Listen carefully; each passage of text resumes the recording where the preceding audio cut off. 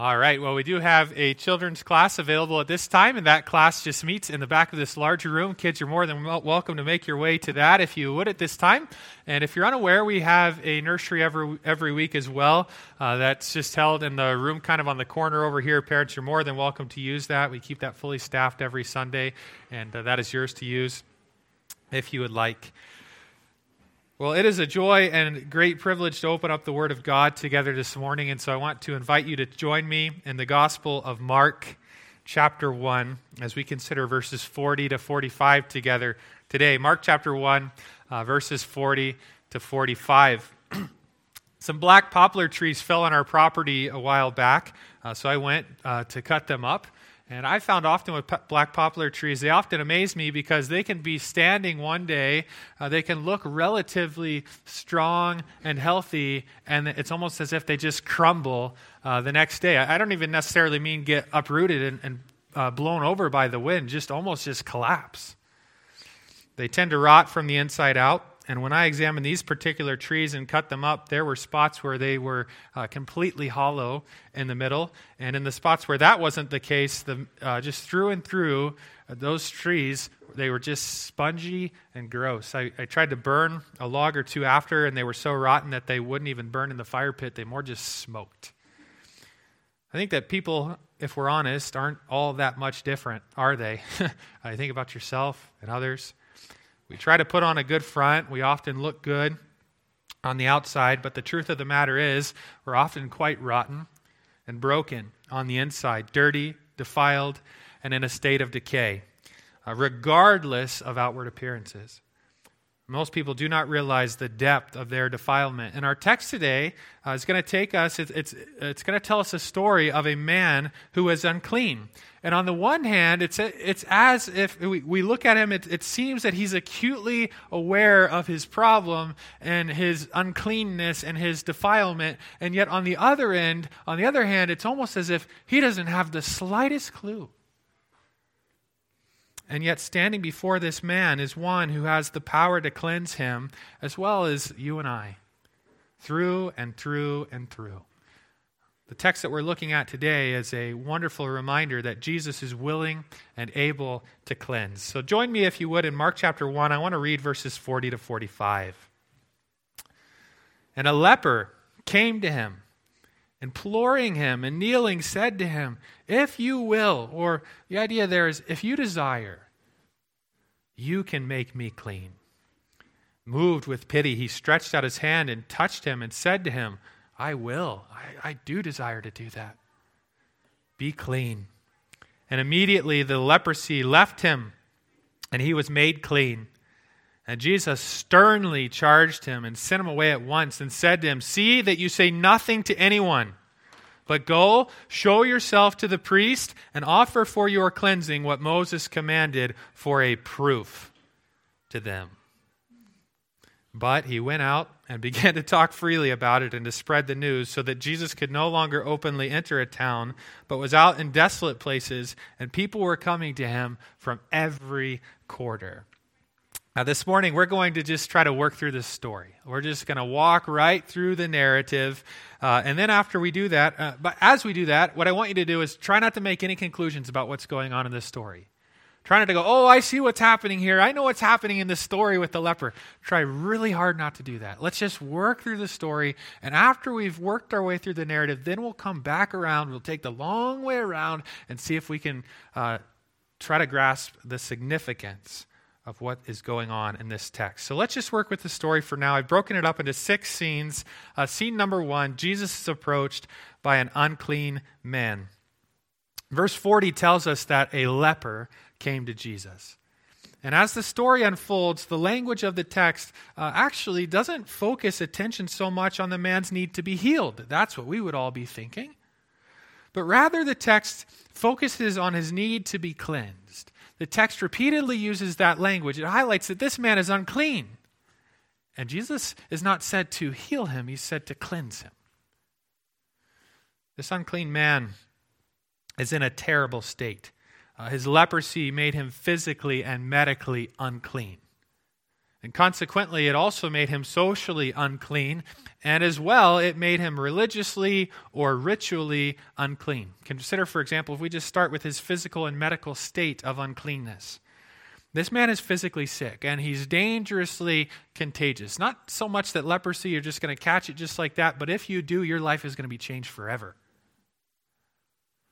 In the Old Testament, leprosy was used as a broad term that seems to have referred to a variety of serious skin diseases. If we were to go back and take the time to read all the way through Leviticus 13 and 14, we'd see what appears to be multiple skin diseases, and some of these skin problems would actually get better over time on their own.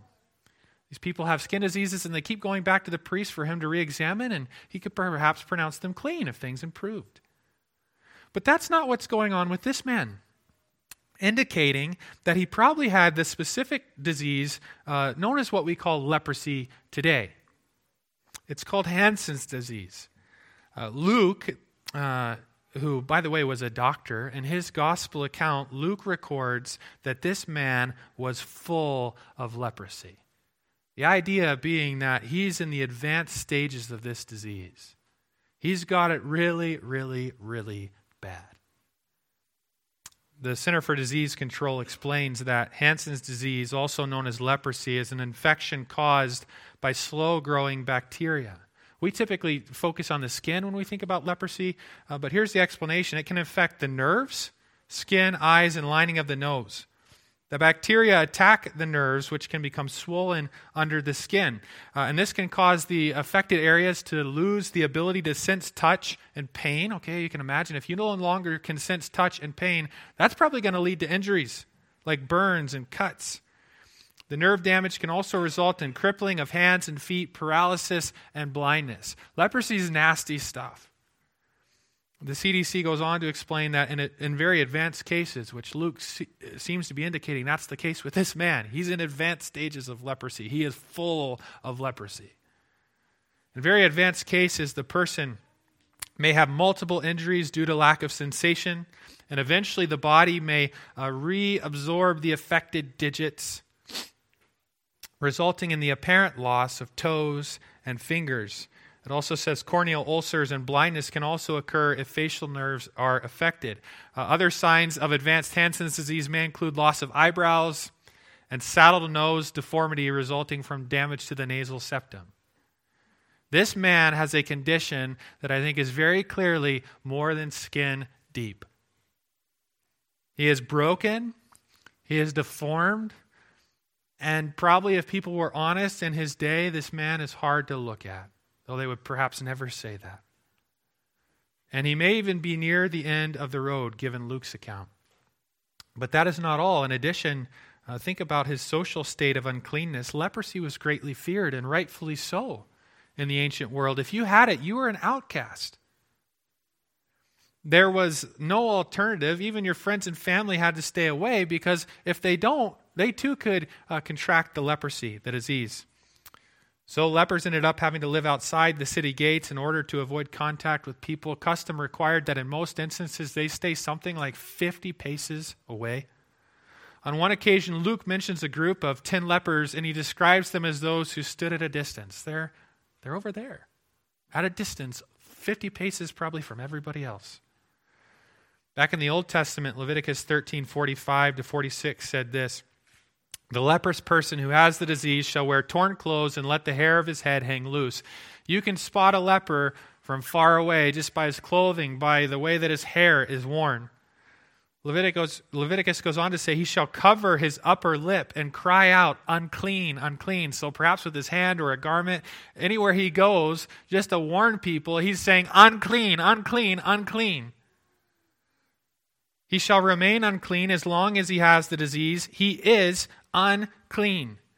And Leviticus goes on to say this: he shall live alone, and his dwelling shall be outside the camp.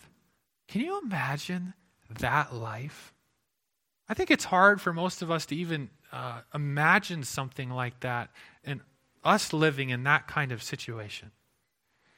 A day or two after the COVID mask mandates were lifted, I was walking around Princess Auto doing some shopping, and I was not wearing a mask at the time, and I walked down an aisle, and I came kind of around the corner of an aisle, turned the corner, and I caught this couple just completely and totally off guard. And as soon as I rounded the corner, they literally threw themselves up against the shelving like this and turned their faces away from me in disgust. And I was I was kind of trapped. I couldn't really go backwards. I couldn't really go forwards. And I just walked on. I didn't really take it personally, but it certainly struck me because I felt something in a small way that I don't think that I had ever felt before. I had never felt anyone actually seriously repulsed by my presence. I mean, some of you have probably felt that slightly, but this was strong. And that feeling was new and something that most of us know nothing of. We were just not used to this. And that feeling would have defined this man's very existence as people saw him repulsive. You are disgusting. You are dangerous. We cannot be near you. In every single relationship of this man's life. We could speak as well of his religious state of uncleanness. According to the Mosaic law, lepers were ritually unclean. Many believed that leprosy was the judgment of God on a person. In 2 Samuel 3:29, the house of Joab is cursed with these words, "May the house of Joab never be without one who is leprous." And perhaps this man felt, whether he was certain of it or not, perhaps he felt that God was judging him. The unclean man is in a terrible state, and then this unclean man makes a very, very bold move. Verse 40 says, "And a leper came to him." This is crazy. Luke says this event took place in a city. The leper came into the city, presumably, and walked right up to Jesus. Again, this is a bold move on the part of the leper, and this is not okay, according to custom. We've all probably seen sports highlights of the crazy fan that runs out on the soccer field or on the tennis court or the baseball diamond or the basketball court or whatever, and they've got their few moments of fame, being crazy or whatever, before all the security guards just run out there and tackle him and remove him from the game. It's not okay, that scenario. And in one sense, this is a little bit like that, but with a few key differences. For example, there's real danger involved here. And this man is suffering. And he makes this bold move, and then the unclean man demonstrates unpresumptuous faith. Look at verse 40. It says, "And a leper came to him, imploring him, and kneeling said to him, 'If you will, if you desire, you can make me clean.'" The man gets on his knees before Jesus and he begs him, "If you will, if you desire to do so, you can make me clean." You'll note that there's really no lack of faith in this man. He does not question Jesus' ability to cleanse him, only his willingness. There's no presumption. The man starts his statement with a big if. If you are willing. He's under no illusion that Jesus somehow owes this to him. It's kind of like he's saying, "Listen, I understand, you don't have to do this for me, I get that, but I know that you can if you desire to do so. And so I'm begging you, would you please cleanse me?" Does Jesus desire to cleanse this man? Well, what the leper does is certainly audacious and it's socially unacceptable. And so it comes as no surprise that scene number 2, Jesus strongly responds to the unclean man. Jesus is moved with something. What is it? You might say, well, compassion. And we'll get to that in a moment. But I would just highlight for you that the NIV reads as follows: Jesus was indignant. And that translation is a very real possibility based on the textual evidence. It is quite possible in this scene that Jesus is moved with indignation. What this man has done is not okay. After all, he could pass his leprosy on to Jesus, but is that why Jesus is indignant? Well, in the context, that can't be what's going on. Is Jesus furious with the man? No. That doesn't even seem possible. Then if Jesus is indignant, what is he indignant about? In Judges chapter 10, verse 16, the RSV says that God became indignant over the misery of Israel. And whether or not it is specifically taught in this particular text, when Jesus sees this man ravished by leprosy, he no doubt sees the curse of sin. He no doubt sees its ravishing effects. A few years ago, I was in Poland. I had the chance to visit the famous prison camp called Auschwitz. We also went over to Birkenau as well. And if you've never been there, let me just tell you, it is a very, very sobering experience to walk through those famous gates at Auschwitz and walk by all the buildings and be reminded of all the atrocities that happened in that place. It's a sobering experience accompanied by a vast array of emotions. And if you can walk through a place like that without feeling a sense of some kind of, this is wrong, an indignation of sorts, then something is probably wrong with you if you don't feel that. And it would seem that Jesus is likely experiencing something similar here. Jesus is standing in a world that is not like the world that he created in the opening pages of Genesis. And he hates sin. He hates its effects. He hates the curse. And he is indignant, moved with indignation. But most prominent in this verse, Jesus is moved with compassion. Look at verse 41 again. It says, moved with pity. And then we have a demonstration of that. He stretched out his hand and touched him and said to him, I will be clean. Jesus is not repulsed by this man. He does not pull away in revulsion. On the contrary, Jesus moves towards him in pity and compassion. Leviticus chapter 5, verse 3 forbade people from touching a leper. You can't do that.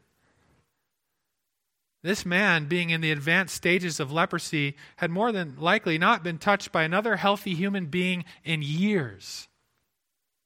Not even his own mother would touch him. And what does Jesus do?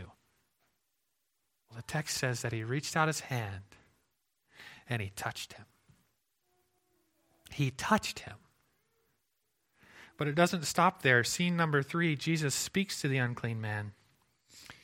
With his words, Jesus conveys that he is indeed, as the man said, able to cleanse him. He's more than capable.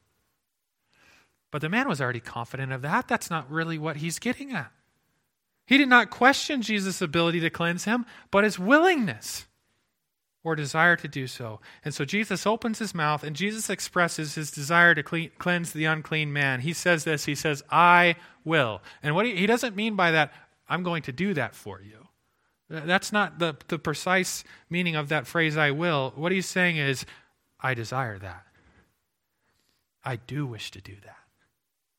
I desire to do that very thing.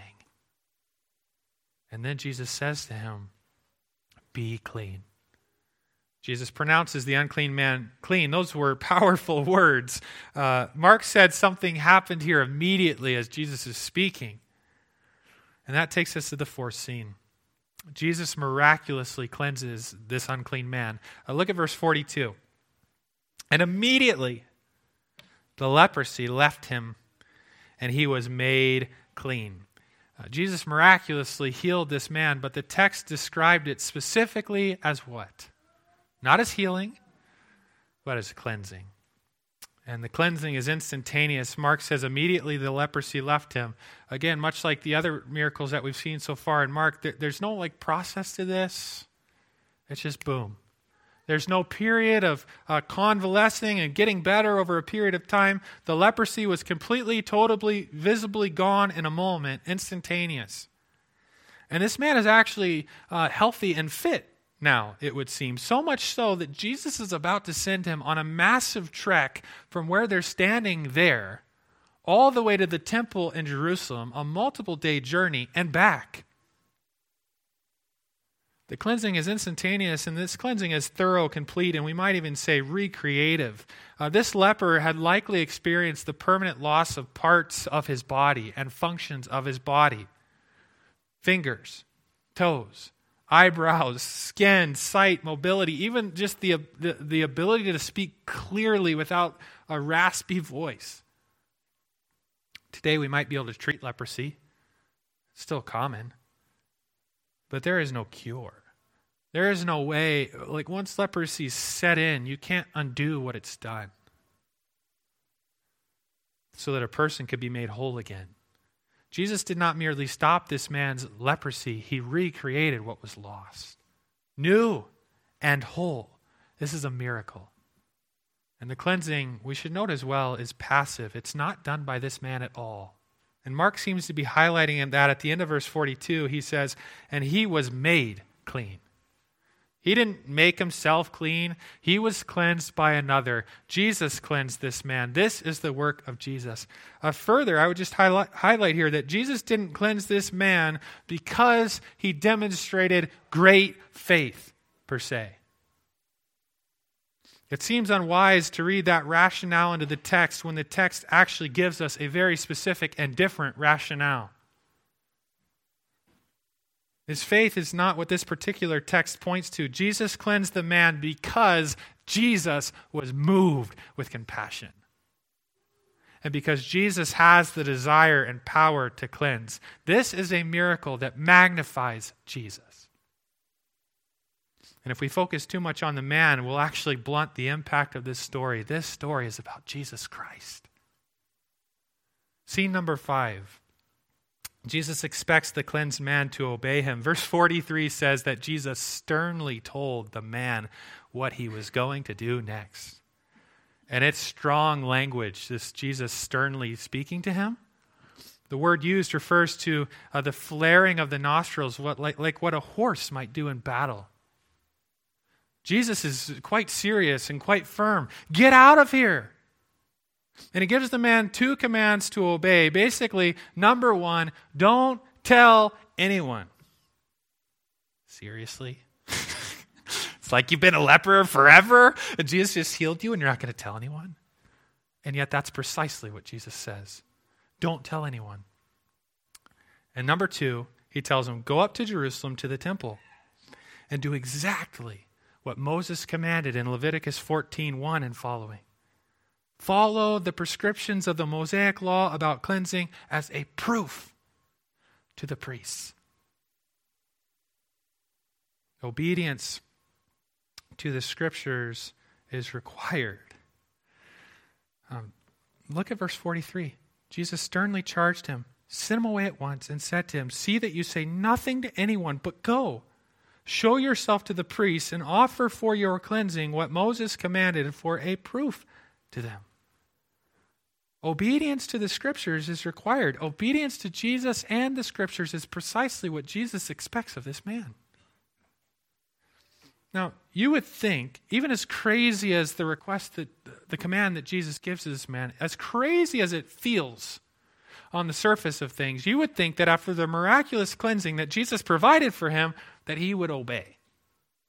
As crazy as it is. Even if it didn't make sense. But the man does not do that. And verse 45 goes on to highlight that disobedience hinders God's work. Look at verse 45. But he went out, and he's literally going to do the exact opposite of what Jesus told him to do. He went out and began to talk freely about it and to spread the news so that Jesus could no longer openly enter a town, as he intended to do in previous verses, but was out in desolate places, and people were coming to him from every quarter. When you don't obey Jesus, there's a sense in which we could say you hinder Jesus. God is sovereign. God is going to do what God intends to do. But there is a sense in which when you do not obey Jesus, you hinder Jesus. The primary intent of Jesus was to go from town to town preaching the good news of the kingdom. You remember Jesus said that quite clearly in verses 38 and 39 to his disciples. We're not going back to Capernaum. We're going to go from town to town, city to city, and we are going to preach the good news. And the miracles were secondary to that and meant to validate the message that Jesus was preaching. When this man disobeys, what people are now hearing first is not the good news of the kingdom. What they're hearing first is not the message that Jesus came to declare. What they're hearing about first is the good news of the miracles and the benefits that Jesus can provide for you. They're hearing about the healing first, not the gospel. And the benefit-seeking crowd becomes so great, it just grows and it grows and it grows and it grows, so that Jesus can't go from town to town preaching the gospel. But instead he ends up out in desolate places. And the crowds are swarming to him. At times he's not even on land. He's pushed out on the sea in a boat so that he can preach and teach. Disobedience hinders God's work and limits the cause of Christ. And scene number 6, there's actually one more scene here, I think. Jesus trades places with the cleansed man. The account, if you look at the story carefully from start to finish, the account ends with Jesus where the leper began. And it ends with the leper where Jesus began. They trade places. The leper went from out in desolate places, and he goes into the city. And Jesus went from the city, and he's essentially driven out into desolate places. The one outside goes in, and the one inside goes out. I'm not sure that that's the primary intent of this story, but surely there is a picture there of Christ's work on behalf of the unclean. That it is characterized by a great exchange. All right, so we worked through these 6 scenes. And hopefully you're able to sit there and not go, oh, I know what's going on in this story. We're trying not to do that. Now that we've worked all the way through the story, let's see if we can kind of take a long way around and what is the significance of this text? Well, is it that you should have faith like the leper and you'll be cleansed from your sins just like he was cleansed of his? Well, first of all, I'm not sure that we should presume that this leper was ever cleansed of his sins. Yes, he was medically cleansed. He was socially cleansed. He was perhaps ritually cleansed. But was he ever spiritually and eternally cleansed from his sin? Did this man even recognize that need? Maybe. Maybe not. The text doesn't even tell us. Maybe that's not what the significance of this story, maybe that's not what this text is driving at. Jesus healed many people who would go on to spend eternity in hell. Just look back at Capernaum. This story is not primarily about a leper. As I said, this story is about Jesus.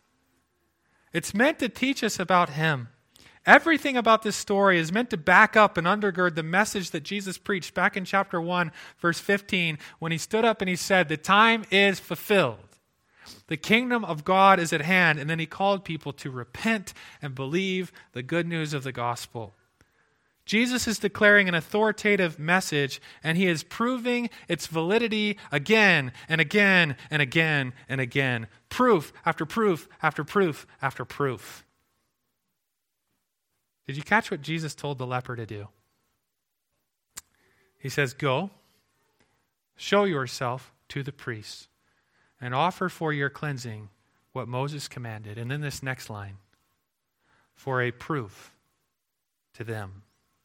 The Jewish people, and the priests in particular, lived and operated in a system of rituals and sacrifices and all kinds of different things. And all of that was pointing forward to something. It was foreshadowing something greater than the system itself. For example, in Leviticus 13 and 14, all the laws about leprosy involved priests examining people's skin conditions, looking at the evidence of what they're seeing in people's skin, and after looking at that, then making pronouncements, either clean or unclean. They were perpetually looking at evidence and making pronouncements. Everything the Jewish priests did in that process was reactionary and responsive to the evidence. We look at this guy, here's his skin condition, and we react to what we see. We respond to what we see, and we make a pronouncement. They couldn't make a leper clean. And what Jesus does in this text is transformational. He's not reacting or responding. He's transforming the entire situation. The Mosaic law could only offer ritual cleansing, not true cleansing. It pointed to and foreshadowed true cleansing. And when the priest, when this man, if he would have showed up in Jerusalem, and we're not told if he did or not, but if he did, when the priest looked at this man and they examined the evidence, as Leviticus 13 and 14 told them to do in every situation, when they looked at the evidence of this clean man, it would have been proof to them that the fulfiller of the law had come. And if they looked at that evidence, look at it. Look at this man. Have you ever seen this before? Look at the evidence that you see. He's whole and he's new and he's clean. And now make your pronouncement. But it's actually not supposed to be a pronouncement about this man being clean. It's supposed to be a pronouncement about the one who did the cleansing. Who is he? He's Jesus, Lord and Christ, the fulfiller of the law.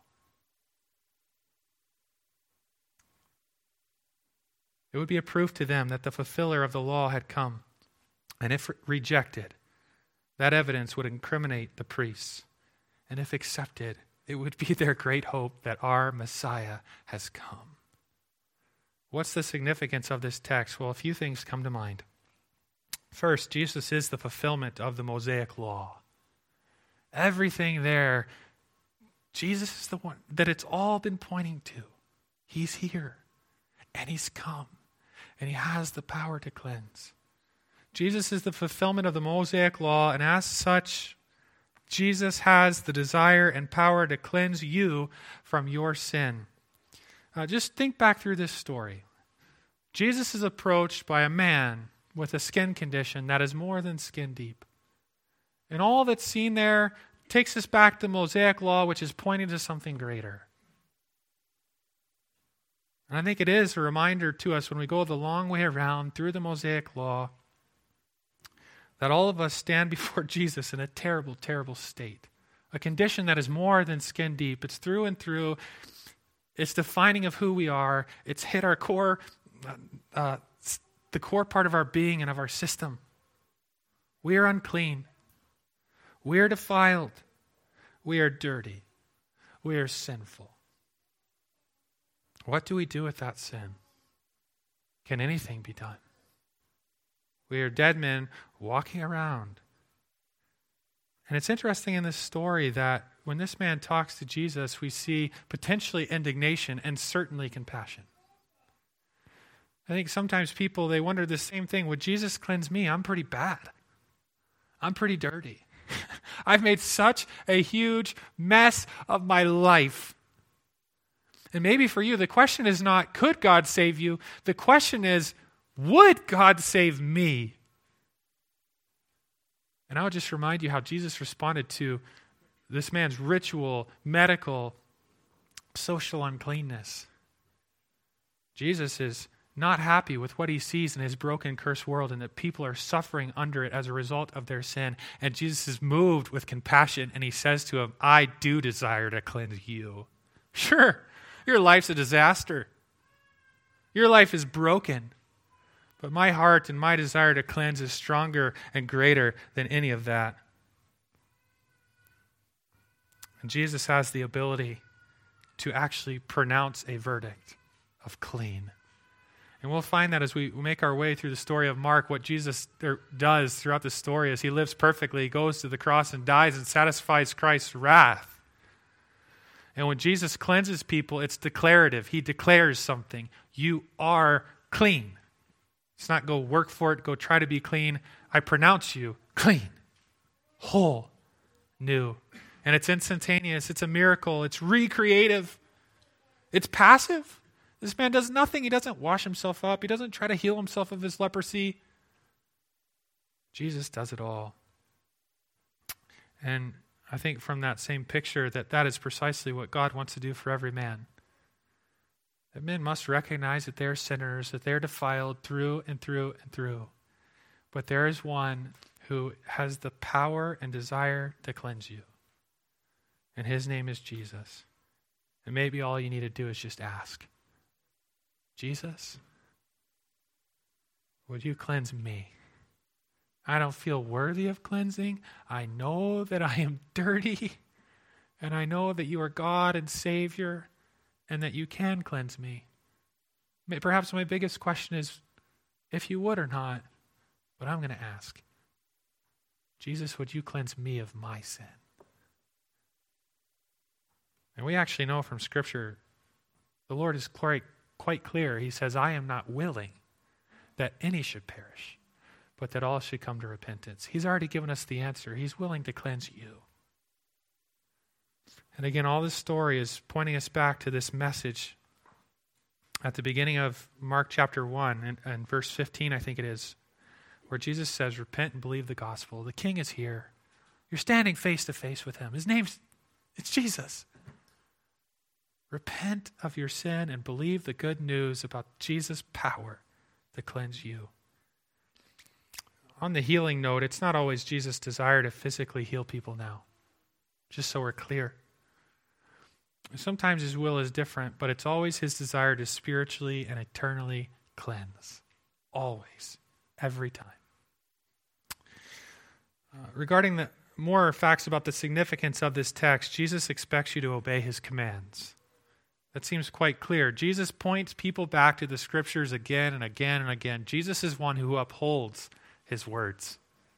He says, you obey these. And on the flip side of that, Jesus warns that your disobedience will hinder his work. And so I'm going to encourage you to obey Jesus even when it's nonsensical. You want the Great Commission to advance. You want the gospel to advance. And sometimes you open up the pages of Scripture and the things that Jesus says there don't make any sense. In fact, they seem nonsensical when you look at the world in which we live, our very advanced society, of course, that says you should do this and you should do that. And what Jesus says seems to be different. Or contrary to what we feel inside of us.